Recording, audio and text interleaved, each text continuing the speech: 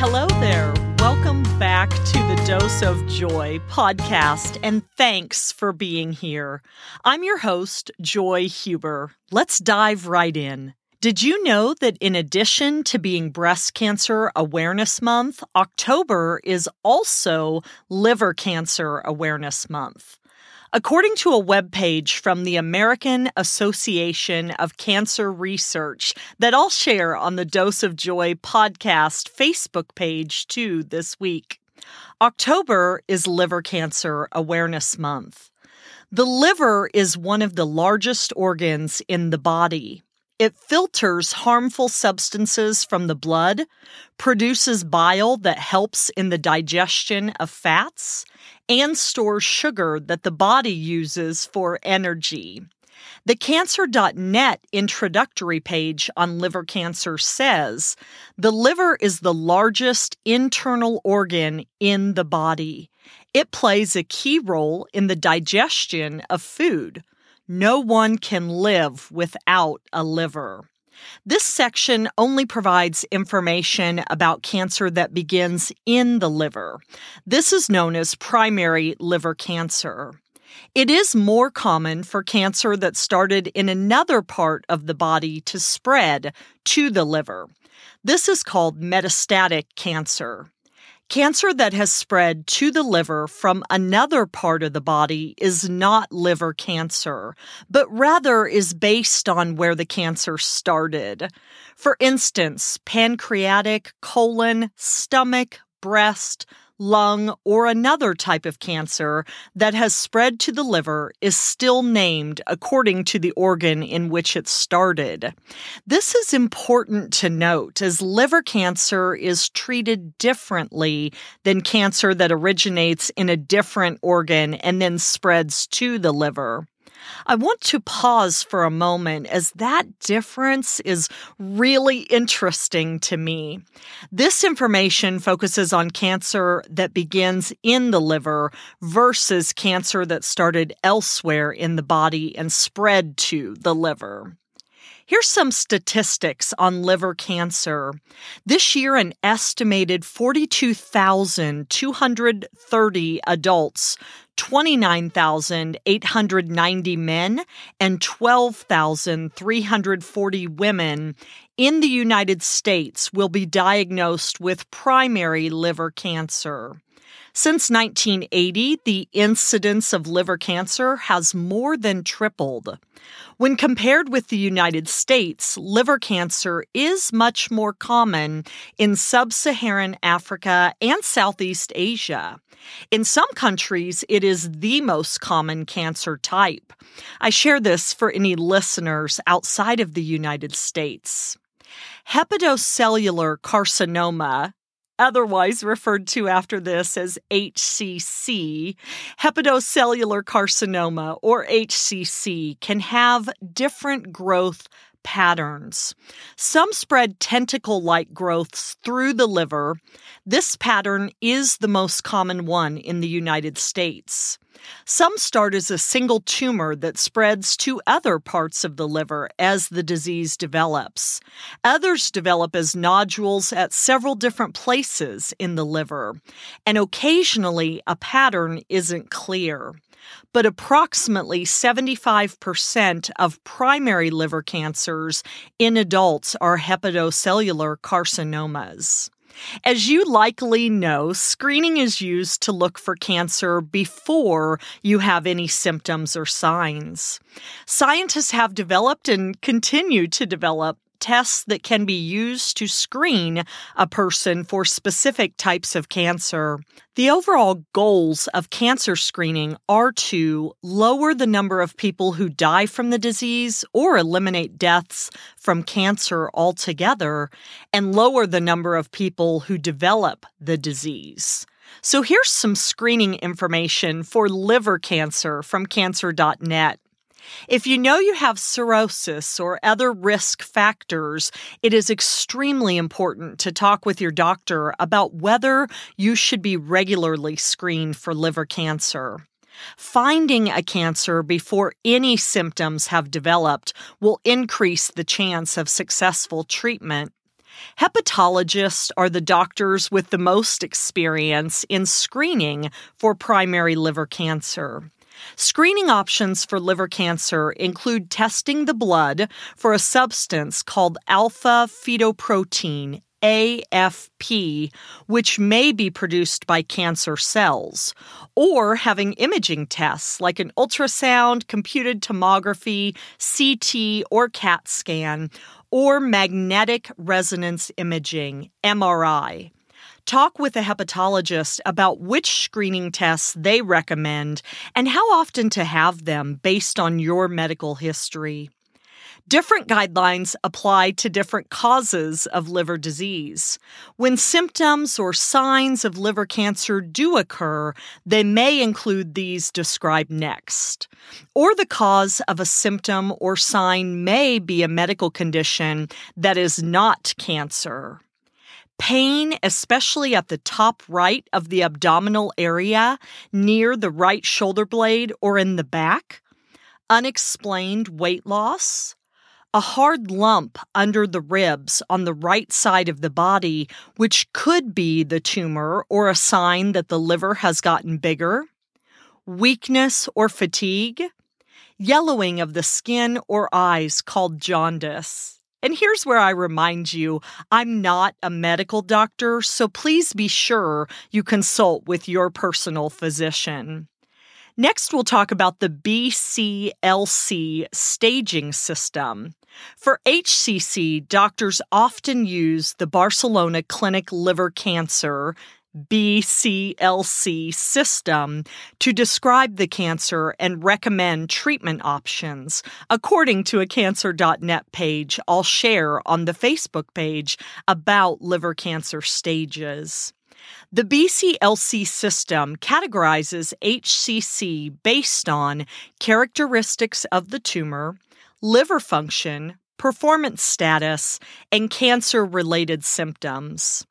BCLC stage groupings include very early stage. Here, the tumor is smaller than 2 centimeters or cm. Surgery is usually recommended. The early stage. Here, the tumor is smaller than 5 centimeters. Liver function varies. The intermediate stage, the tumor may be large or there may be multiple tumors. And the advanced stage, the tumor has invaded the portal vein or spread to other parts of the body, such as the lymph nodes, lungs, and bones. Doctors usually recommend targeted therapy. So next, we'll cover how liver cancer is treated. In cancer care, different types of doctors often work together to create a patient's overall treatment plan that combines different types of treatments. This is called a multidisciplinary team. Cancer care teams include a variety of other healthcare professionals, such as physician assistants, nurse practitioners, oncology nurses, social workers, pharmacists, counselors, dietitians, and others. Treatment options and recommendations depend on several factors: how much of the liver is affected by the cancer, whether the cancer has spread, the patient's preferences and overall health, the damage to the remaining cancer-free area of the liver. Here's some of the questions Cancer.net suggests asking after getting a diagnosis. What type and subtype of liver cancer do I have? How large is the tumor? What is the stage of my cancer? What does this mean? Can the tumor be removed surgically? What does this mean? Can you explain my pathology report, laboratory test results to me? I'll post the link to the full page of questions on the Facebook page for you to review and share with anyone you know this applies to help them out. I'll also share the link to 4 liver cancer treatment advances from the Johns Hopkins website. I point to them because they are listed in the top 10 of U.S. News' ranking of adult cancer hospitals. As their article states, in recent years there have been several advances in treating liver cancer. While removing liver cancer through surgery can be an effective form of liver cancer treatment, for some patients, it's not suitable for all patients. As researchers continue to uncover new and innovative treatments, doctors have more options to consider for their patients. There are chemotherapy advances. In the past decade, chemotherapy has seen revolutionary research advances. With newer medications, patients are living longer after receiving just chemotherapy. Chemotherapy is either given alone or combined with other therapies. In many cases, chemotherapy treatment can shrink the size of tumors so that they can be more readily removed surgically. There are also intra-arterial therapies for liver cancer. Often liver tumors get their blood supply from the artery that supplies the liver. These tumors act as parasites to your body's blood supply. In intra-arterial therapies, chemoembolization beads deliver cancer-killing medication to the tumor through the artery. These beads also block blood flow to the tumor, which helps prevent it from growing.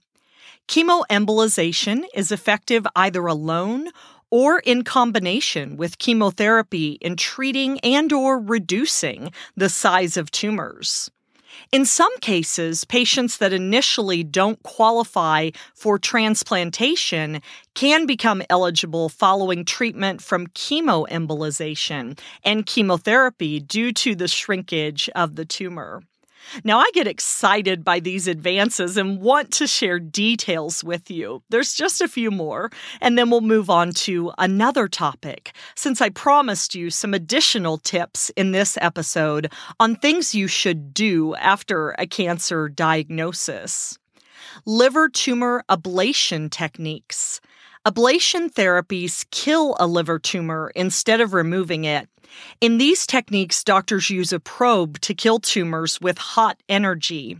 This minimally invasive approach is most effective for smaller tumors less than 3 centimeters. Liver transplant advances.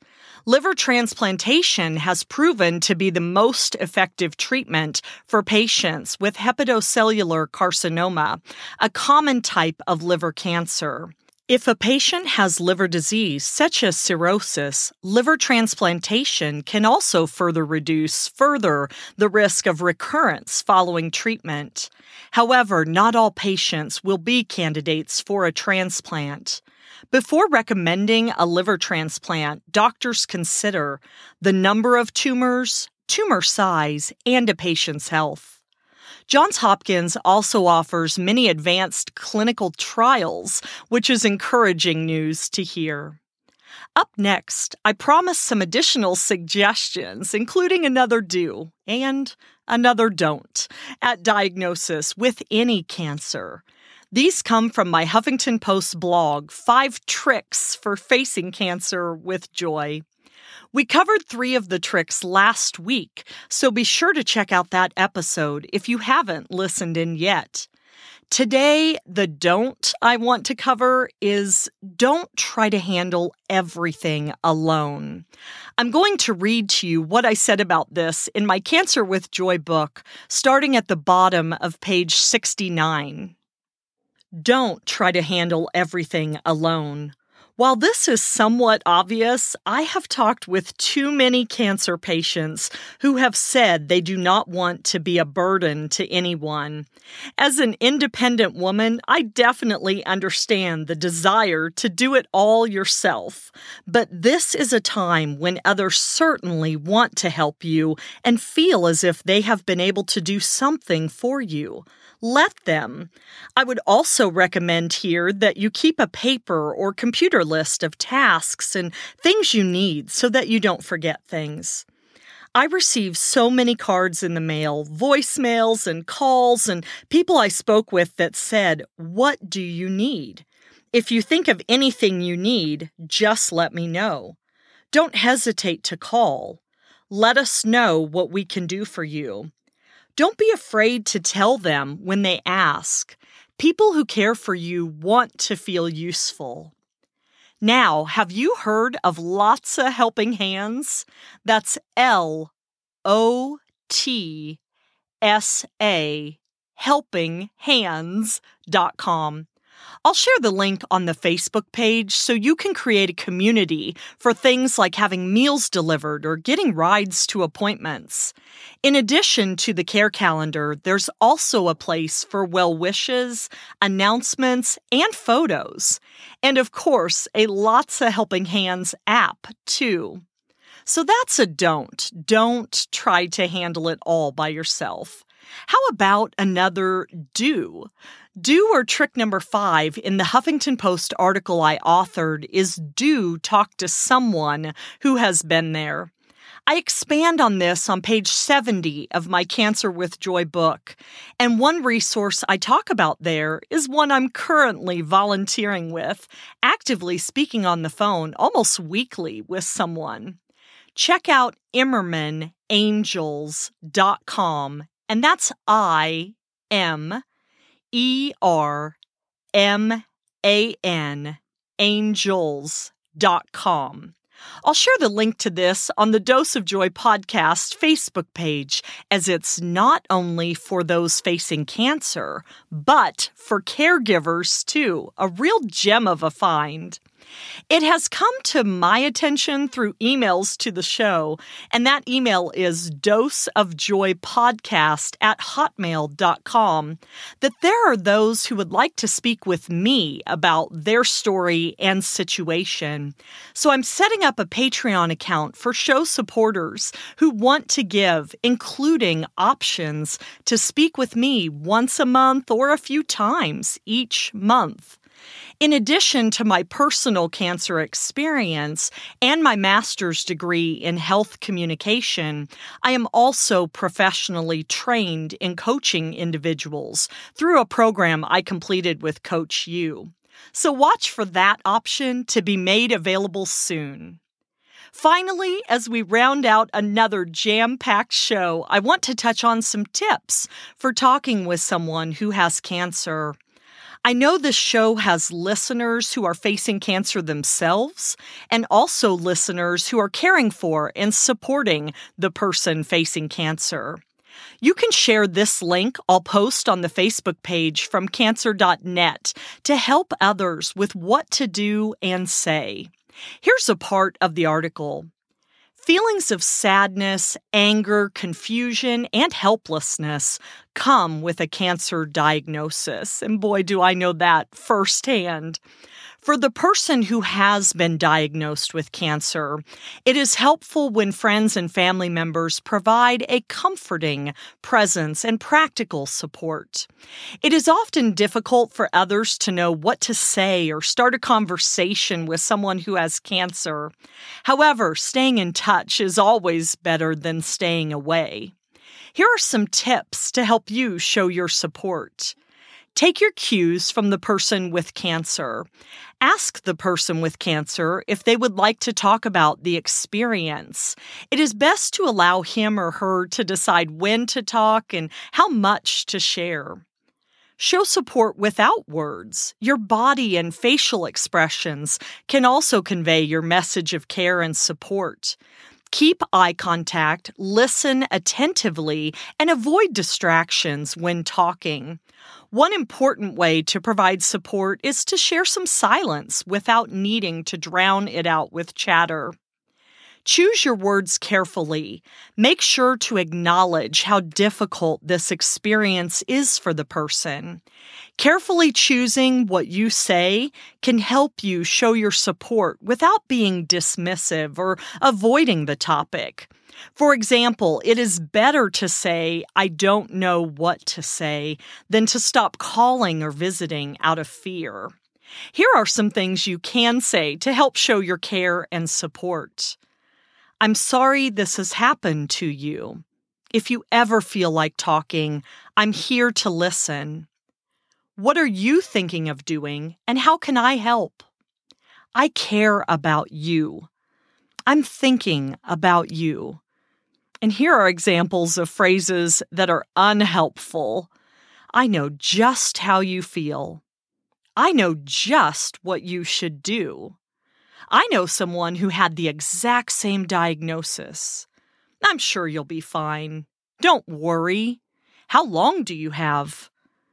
After hearing some of those unhelpful phrases following my own diagnosis, they make me cringe saying them.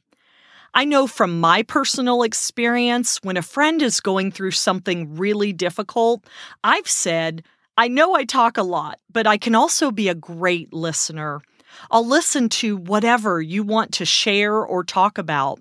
Sometimes you don't even have to talk, but it's just helpful to be there with the person. And there can be quiet, and that's okay too, as the article also suggests. Especially if you are doing an activity like looking through photos, quiet can be good. I also know from personal experience what I'll read to you from the bottom of page 86 of my book. Many will tell you stories of someone they have known who battled cancer and lost. I wish I knew why people choose to tell you these things right at this moment, but they do. You will also hear stories of someone they know who battled cancer and is doing fine today. Remember, they are just taking the word cancer, and in their mind, they are associating it with whatever other knowledge or experience they have on the subject. Most do not know what to say, so the most inappropriate thing they may well regret saying later could come out. Try to be forgiving. It's my hope that these tips are really helpful for you. With them, I wrap up another episode of Dose of Joy. Thanks for listening. If you enjoy the show, the best way to help is by leaving a 5-star review, wherever you're listening in. Wishing you a joyful life. I'm gonna laugh and I'm gonna cry. The world is waiting here for me. I can do more than just survive. I wanna see how far I can go.